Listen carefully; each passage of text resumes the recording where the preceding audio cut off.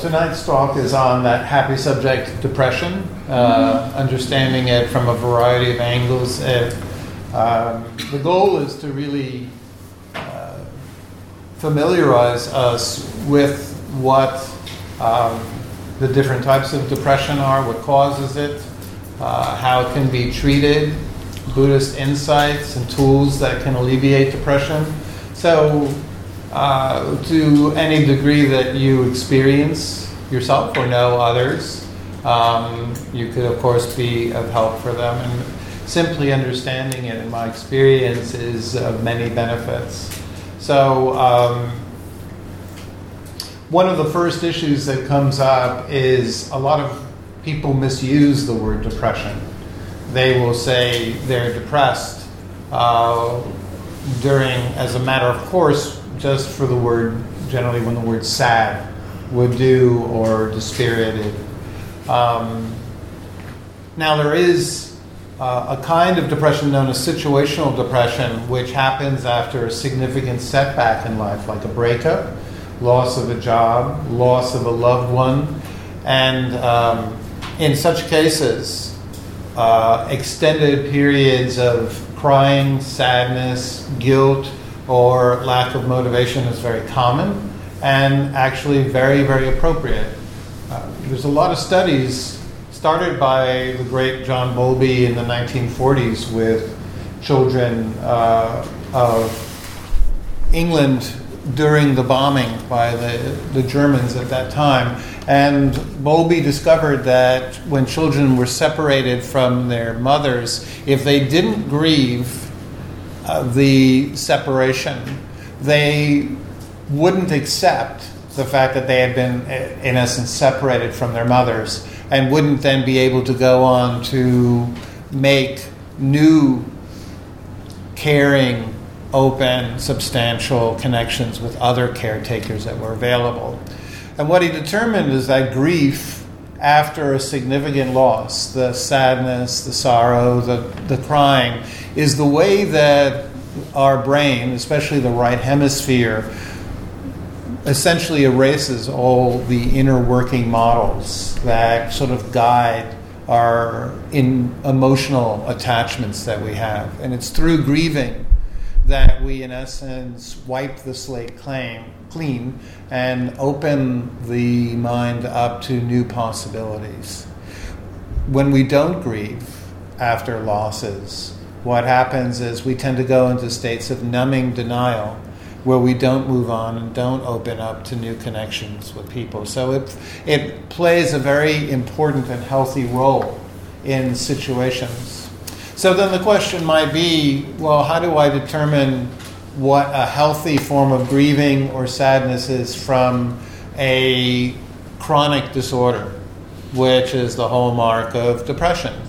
And it's a very good question, and there are ways that any qualified person would help you evaluate that. The first is that if you have dysthymia, that's a mild general dissatisfaction with your life, and that will last and will not abate. Now, if you have situational depression after a loss that's healthy, it will reach a peak or a plateau, and then gradually, hopefully, you'll open to other people, you'll express your sorrow, and through making new connections, you'll find a holding container that will allow you to be with the grief, but not have it, in essence, wind up in something we'll call decompensation. I'll go through what that is in a moment. So dysthymia is, though, something that has no original situation or calamity. It's just an overall lasting feeling that life is unsatisfactory, and then it can turn into atypical depression if, on top of that general feeling of a low mood, there's a sense of heaviness, an inability to feel motivated in life, an inability to feel pleasure. Now, atypical depression is not major depression in the sense that people can still show up to work. They don't fall apart in terms of they start decompensating, and I'll explain what that means. They can have happy times in their life when people will tell them a joke, or they find they're in a new relationship, or they get complimented. They can feel good.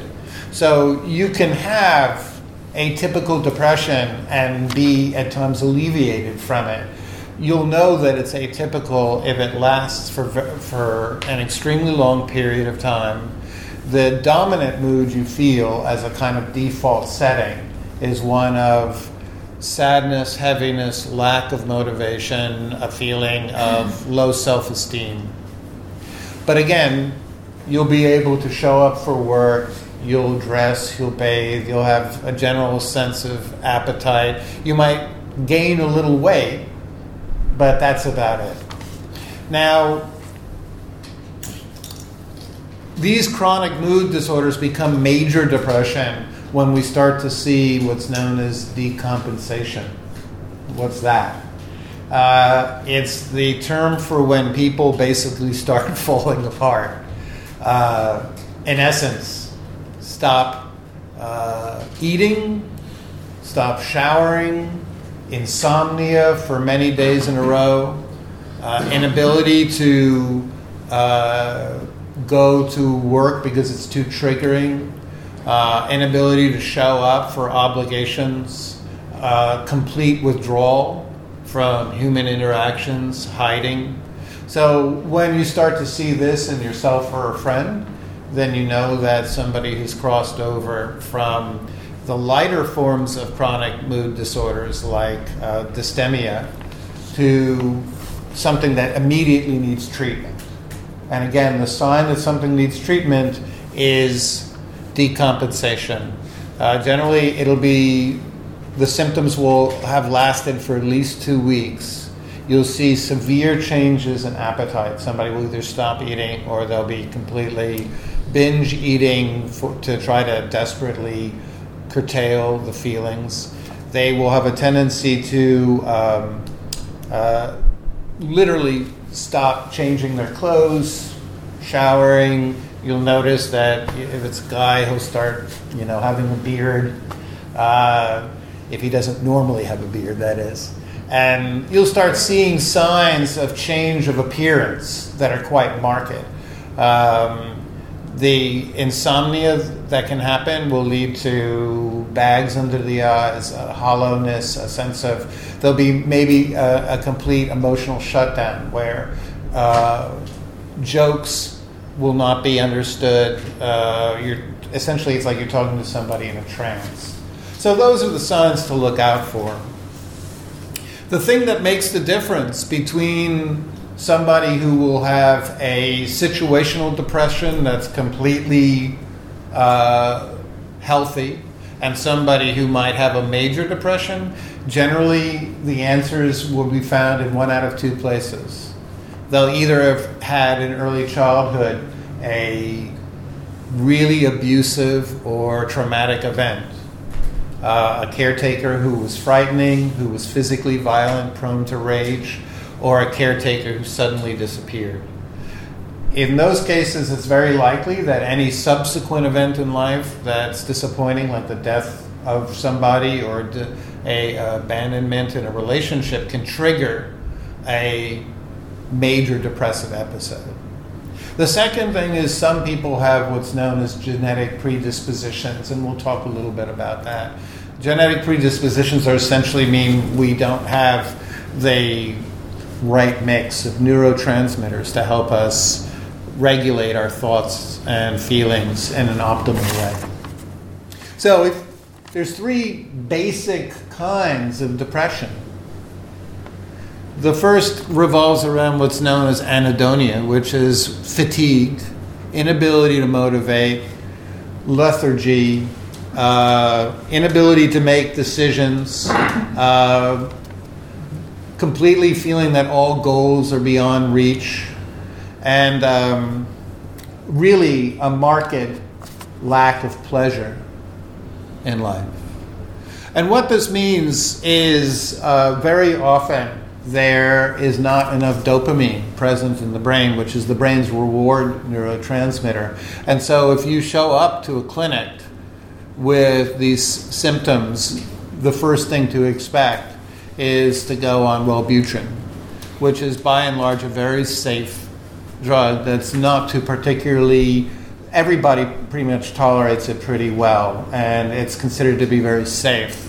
So safe, in fact, it's widely dispersed for people who are giving up smoking, because one of the states that kicks in that is a very similar state to anhedonia. So the second kind is a depression that revolves around anxiety, spiraling thoughts, insomnia, inability to stop the brain from thinking. Generally, the thoughts are either very anxious, they can create panic attacks. It's basically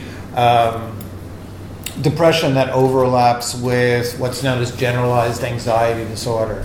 And there's no real way to separate the two. So if you go to a clinic with those symptoms, the exact opposite of anhedonia, you won't be able to sleep, you won't want to stay in bed, you'll be agitated, frightened, anxious, you'll find yourself having panic attacks, and the first line of treatment would be SSRI, which would be something along the lines of, or an SSNI, so something along the lines of Lexapro or Cymbalta, or Effexor, venlafaxine, etc. Now,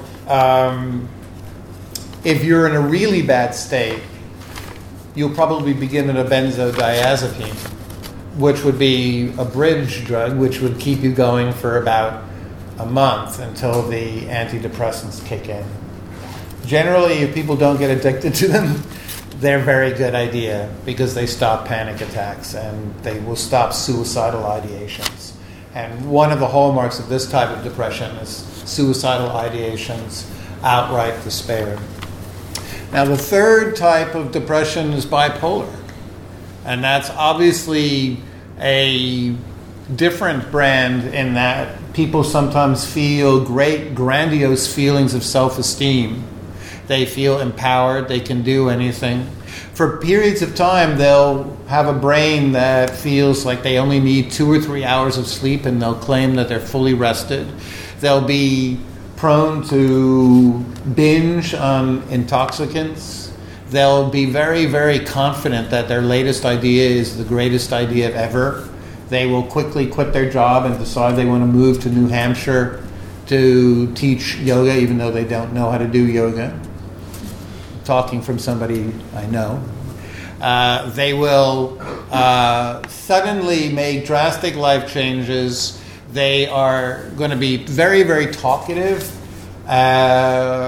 yet then those episodes will then cyclically be displaced by times of anhedonia, where they won't be able to get out of bed, they'll withdraw from the world, they won't be seen, and generally these episodes will often be triggered when the plans that they've hastily constructed during the manic part of the episodes go awry.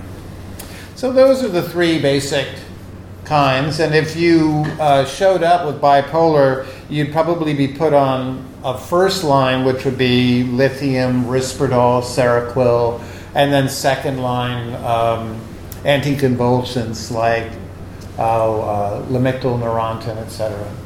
So those are off-brand treatments. So the good news is that if you show up, you get a good psychiatrist, and you also avail yourself of psychological tools, which would be available to you in any Buddhist center or any talk therapy. The two combinations of psychopharmaceutical and psychological tools would give you an 80% chance of complete remission and ultimate successful being able to manage the symptoms of depression.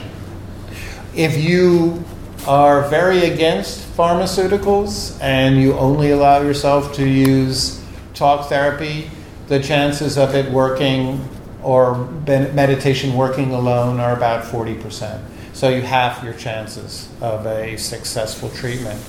At the same time, if you decide that talk therapy or Buddhist practice is a waste of time and you just want to use pharmaceuticals to treat it, likewise, your chance of success plummets to 40%. So every study shows that a multi-pronged approach to working with depression is the best way to go. Fortunately, very often the medication side only needs to be enacted from 6 months to a year before it can be gradually stepped off of. Generally, though, keeping a healthy, psychologically grounded process in place is very useful. So, what are the causes of depression that you might find if you go to a talk therapist or if you work with somebody, for instance, such as myself? Not that I'm advertising myself, because actually right now I'm completely booked up, but the types of things you might encounter are, there's a whole bunch of different theories of what causes depression, and some of them are pretty interesting, so I'll mention a few. Melanie Klein said that depression is caused by an anger somebody felt towards a caretaker that they felt they didn't have the right to feel. And the guilt combined with repressing the anger creates a sense of repressed feelings of distress, which eventually lead to the sense of a bad self that needs to be withdrawn from the world. But in essence, she was following Freud's idea that depression is anger turned inwards. Freud said, too, that anger towards a mother or a father that we don't feel the right to express, hold, and be with generally gets turned against the self and internalized. Now, a second guy, Edward Bibring, in the 1950s, he came up with a completely different philosophy, which is that depression stems from the tension between societal expectations of us, the beliefs of what we should attain in life that are inculcated by our parents and the world around us, and what we are actually capable of. And he said the greater the discrepancy between the beliefs of what we should be doing, like I should be a doctor or a lawyer, but in fact I'm just here a lonely Dharma teacher, that could cause a discrepancy, which in his view would create a possibility of depression. Edith Jacobson, one of my heroes, she created a theory that depression is essentially an introjection of a shaming parent. Literally, we introject into our minds and create the abusive parent's voice that, in our adult life, is a major part of our thoughts that we can't distinguish from our own natural thinking, basically taunts, humiliates, judges us, and shames us into feeling that we are less than. It's a very elegant theory in its simplicity. It basically, the idea of introjecting a parent's voice can create all kinds of problems, because an introjected voice seems like just another thought that you can argue or reason with, but if you've introjected the voice of a parent in your head, you actually can't argue with it. It's a tape recording. They're not actually there. And so all you're doing is replaying their negative, shaming, rejecting words. So that's one theory. Silvio Aretti, I'm sure I'm pronouncing his name wrong, but he came up with a very prominent theory, which is depressed people tend to live their lives for other people. And when the other people they live their lives for become rejecting or disappointed, then a depressive episode will follow. And so he found that, for instance, people who have their lives imbalanced and tend to want to please somebody, a mother, a father, a sibling, a lover, that sets us up for depressive episodes, because very often we will unconsciously choose people who can't be pleased, who aren't warm, who aren't affectionate. Finally, the last theory is the basic attachment theory, that in early childhood, a disrupted attachment with a caretaker sets us up so that any other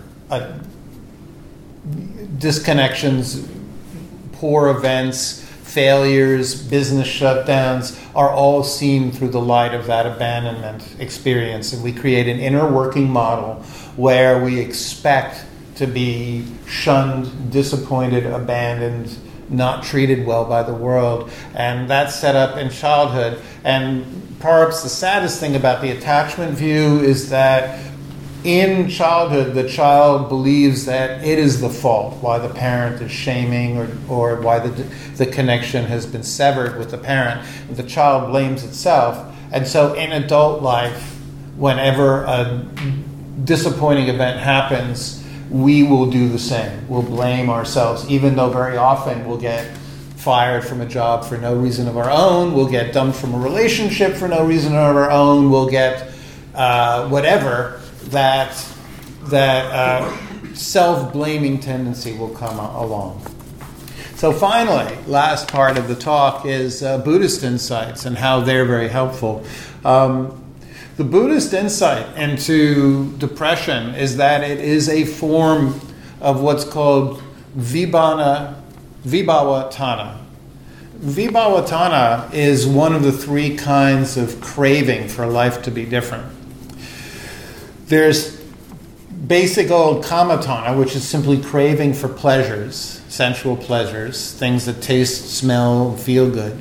Then there's bhava tanha, which is craving for new states. People who are constantly caught up in self-improvement regimes are in what's known as bhava tanha. People who always think, I've got to get that degree, and when I pick up this license and that ability, and then when I go to school, then I'll be perfect, then I'll be, the real me that I should be. But depression is synonymous with vibhava tanha, which is a desire to get rid of the self that we've constructed. It works a little bit like this. All of our experiences as human beings are constantly changing. We live in minds that are essentially like rivers with flowing impressions and thoughts and sensations. It's a constant change. And so from a Buddhist perspective, it's very problematic to point at any single experience and say, that's who I am, that's my identity. Because the nature of the mind is actually constant flow and change. But what happens is sometimes people will point to things that are really good and lovable and their skills, and they'll say, that's who I am. And all the rest doesn't count. It's not me. It's just the times when I'm funny and people like me and I feel smart. That's who I am. And such people set themselves up for narcissistic personality disorders or for grandiosity. But on the other hand, there are people who do the exact opposite, who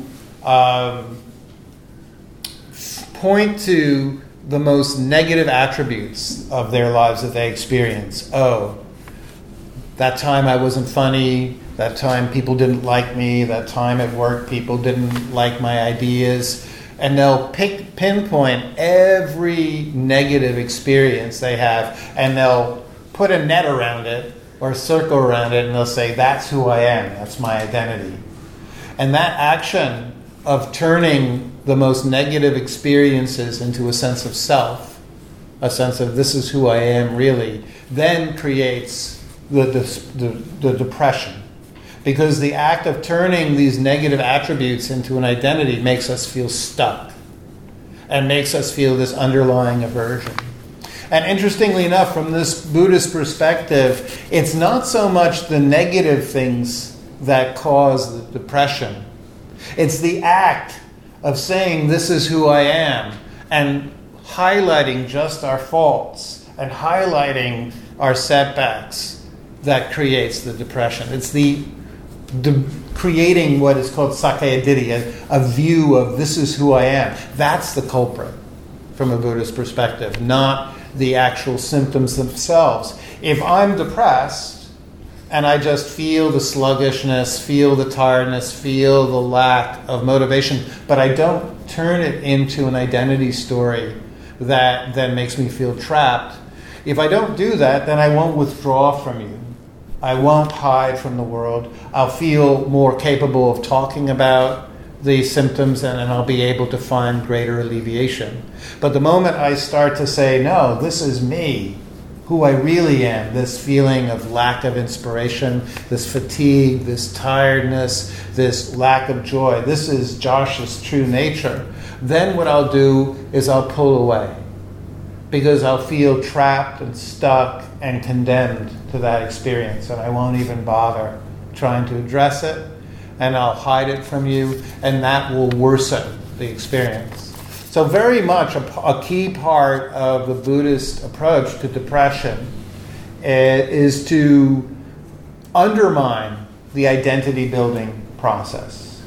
The way it does it is through the process of what's known as insight, which is where we turn towards the very symptoms that are causing distress, the feelings of sadness, heaviness, anxiety, the feelings of despair, the thoughts of outright anger, or even the suicidal ideations. And rather than get caught in the normal depressive tendency, which is to cling to the negative ones and to push away anything that is positive or could be seen as contradictive, instead to simply experience those sensations as stuff that arises and passes, that is not inherently constitutive of the self or an identity.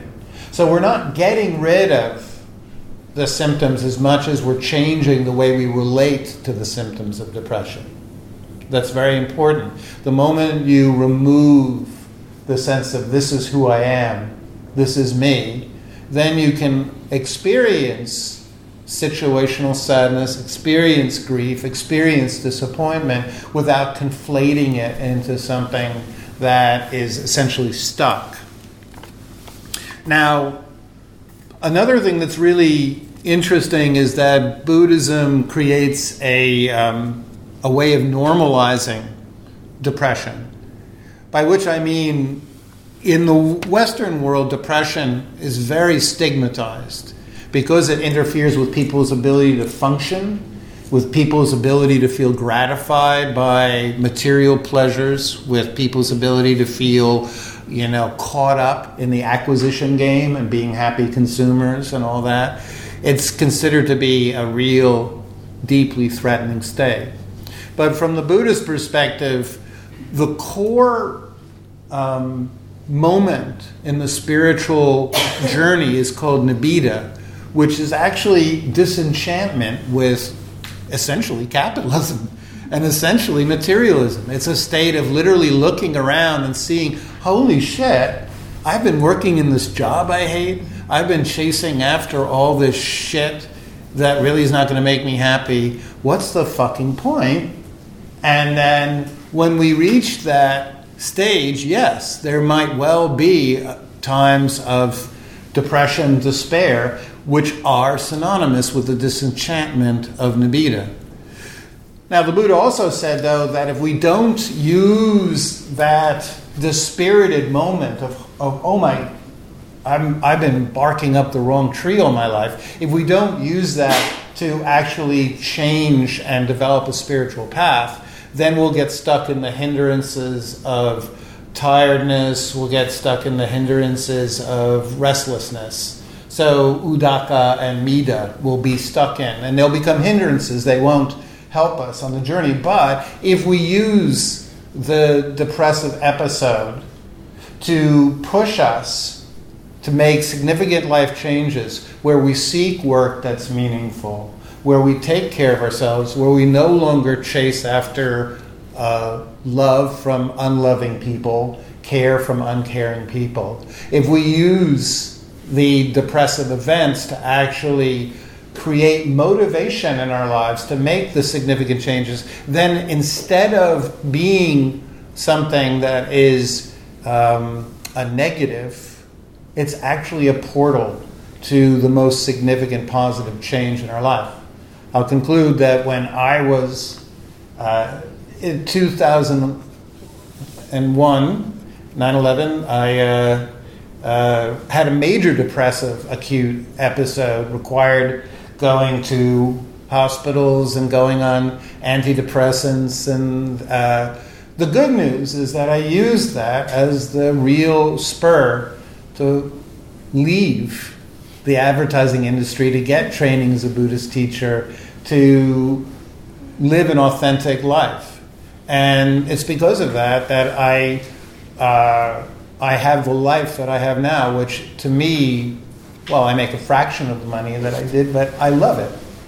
So I don't view the depressive episode as the worst thing that ever happened to me, though at the time I did.